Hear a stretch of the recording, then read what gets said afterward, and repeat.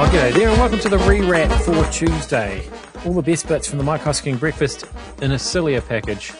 I am Glenn ZB, and this morning, modelling. Why are we taking any notice of these guys anymore? And masks, we seem to have, I don't know, it's all over the place. Mike is a victim. We'll find out why and whether he wants to be or not. The tax is rolling on in. Is that good news or bad news? And why public transport is not really a thing in this country. But before any of that, we've had enough. We're not going to take any more. Basically, we just don't like being told what to do. People don't like getting told what to do. I've got my ongoing survey at the supermarket yet again, sitting waiting. 39 people went into the supermarket over the weekend. 39. 3 did the track and tracing. 3 of 39. People aren't doing it anymore. Boosters aren't looking good either. Major problem in Australia with the boosters, and this is where the Omicron's the problem. Because Omicron's not serious, or people aren't taking Omicron seriously, and part of that you can put down to the forecasters, because yesterday we were supposed to have 50,000 cases. What do we have? 120. It's going backwards. It's getting embarrassing. Boosters are at 51% of the eligible population. 51. And so that's not working either, because people are going to themselves, I suspect, well, what is it I'm boosting myself for? Even if it does explode, which inevitably I'm assuming it will, what's going to happen to me apart from a runny nose and a bit of a cough? And the whole world's moving on, the borders are open, and Australia's not getting boosted, and we're not getting boosted, and we're not tracking and tracing anymore. I don't think we're even isolating, to be frank. We don't like being told what to do. They've lost the room. So just so you know, the supermarket is the Warkworth countdown. I'm dobbing them in, because all I know is that all the supermarkets I go to, everybody scans in. Some people seem to feel obliged to scan in every code that they come across. But apparently at the Warkworth countdown, you can get away with it. I wonder what the modelers have to say about that, and the mask use. Sorry, peak's off. It'll be March now, according to the Prime Minister. So if you're expecting a peak in February for the Omicron, we had one. We had one the other day. It peaked. It got and then it at 220 yeah, and then it went down again. They went backwards. I obviously, as a modeller, am resigning my position this morning. I predicted on Friday that it would be 312 or 313. I'm obviously closer than the person who predicted it would be 50,000, so I've got some potential maybe, but obviously I'm off, and I have no idea what I'm talking about. Can we set up a system of fines or something? Should do. The more you're off, the more you get fined. Imagine Sean and Co would have to give all the money back, wouldn't they? Anyway, according to the Prime Minister, the peak is now March. Can I get a phone call from the victims of modelling outfit? Mike, please, people aren't scanning in because no one can afford to isolate for weeks. There's something in that, I'm absolutely convinced. Funny story, Mike's sister-in-law had a rubbish bin stolen. In order to get a new one, she had to report the theft to the police. She did. Ultimately, she got a victim support call as well. That's depressing. Mike, don't get me started on mask wearing. Everyone has an exemption. Now, this is what I didn't realise. On the old mask exemption. Retailers are having a tremendous amount of trouble at the moment with people getting all aggro. And by the way, don't text me all aggro about you. I tend to agree with you. The big March convoy today isn't anti-vax. I understand that. Our news is saying it is anti-vax. It isn't. It's anti-mandate. And it's an important point to make. You can be an anti-mandator without being an anti-vaxxer, obviously. There's a Venn diagram there. There's something, yeah, it goes up and then it curves to the left and then it goes round in a circle. Anyway, Mike, don't get me started on the mask wearing. What I didn't realise was that there's a tremendous number of people out there in the retail area especially wandering around with no mask on. And you go up and say, can you put a mask on? They go, I've got an exemption. Now, the problem with that is, and this is the part I didn't realise, you don't have to carry your exemption card. And the reason you don't have to carry your exemption card, presuming you've got one, is because originally the government didn't want people discriminated against. I thought you were going to say because they might have a card exemption. No. Allergic to cardboard. So people are just going, I got an exemption.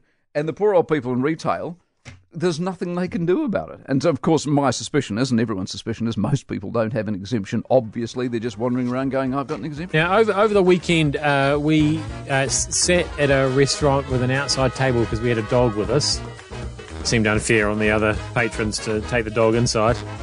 But that restaurant was next to a takeaways, and it was quite interesting watching the people come out to the takeaways. Most people wore masks. The vast majority of people wore masks. And then there was the odd person who didn't, and you could just tell what kind of person they were. Just saying.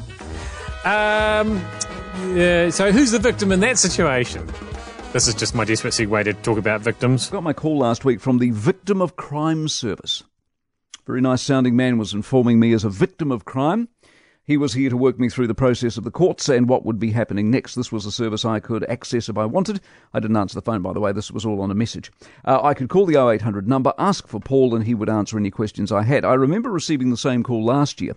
This time it was because a bloke threatened me via text to this station. He threatened me with what the police have decided officially to call grievous bodily harm.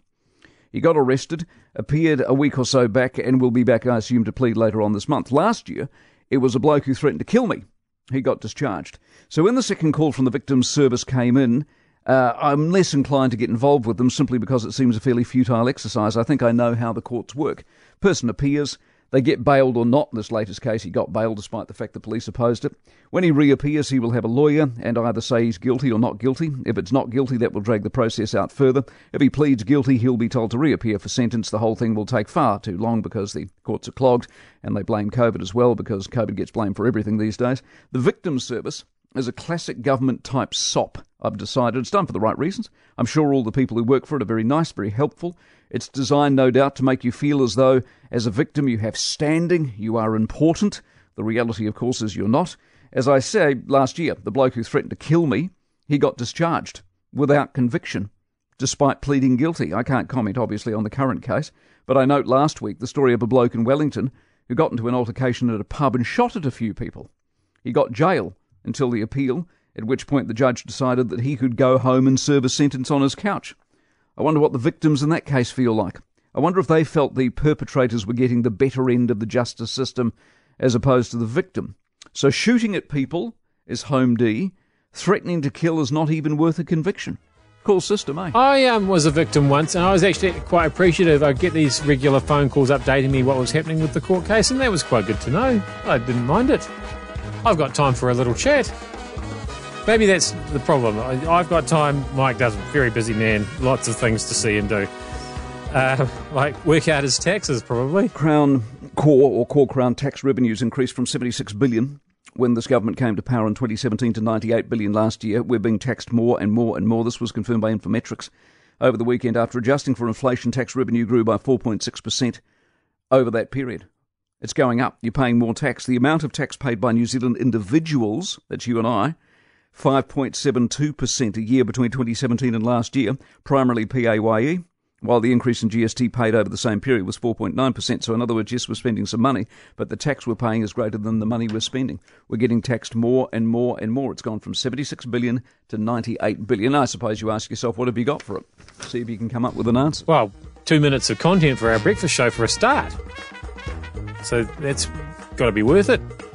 We're going to finish up here. So do we get a functional, working, efficient, comprehensive public transport system? Is that what we get for it? Small economics lesson, by the way, and the dangers of making stuff up as you go along. As part of this new light rail system for Auckland, the government are going to potentially tax people close to the stations $1,000 a year. It's called value capture tax.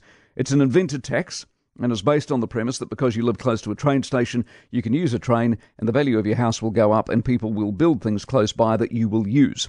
Trouble with it is, that might be true, but then it might not be. In other words, you might just be paying $1,000 for nothing. Tax on a promise or a theory is dangerous. Income tax, for example, is only applied when you've actually earned some money. They don't say, give us 39 cents and hopefully you can go out and earn $1. They take the money once the dollar's in. Public transport is as much about ideology as it is about reality. Cycle lanes are the same, as are bus lanes. Planners of a certain persuasion, of course, love them. But as COVID has taught us, once offices opened up again, buses never came back to what they were. Trains certainly didn't come back. The only thing that's bounced back is roads. You'd be better off taxing people who live near an on-ramp. Another great failing of the whole public transport obsession has been that it's based on the idea of Sydney or London or Paris or New York, forgetting, of course, that even Auckland, at 1.5 million, isn't a fraction of what the world's major cities are, and therefore, as such, you're trying to be something you never can be. As it turns out, I live near a railway station. I've never used it, never will, and whether we like it or not, public transport has never really been embraced by the masses, and because of that, you shouldn't be taxing people because the so-called value has never materialised.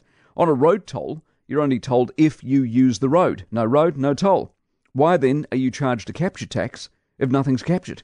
A lot of water to go under the bridge, of course, and as I've said before, I doubt the specific light rail project we're talking about will ever get off the ground. But the red flag here is not Auckland and light rail, it's the concept of a new tax, and never underestimate the power of more free money for a politician. They do seem to have a thing about light rail, don't they? I'm Glenn ZB. I just don't know if light rail was ever like a fundamental keystone to, socialist politics anyway. I'm Glenn ZB. I'm not against it. I would love to be able to catch light rail from my house. It's never going to happen. I'm Glenn ZB. Desperately trying to finish this podcast. It's the rewrap, and I'll start it up again tomorrow. See you then.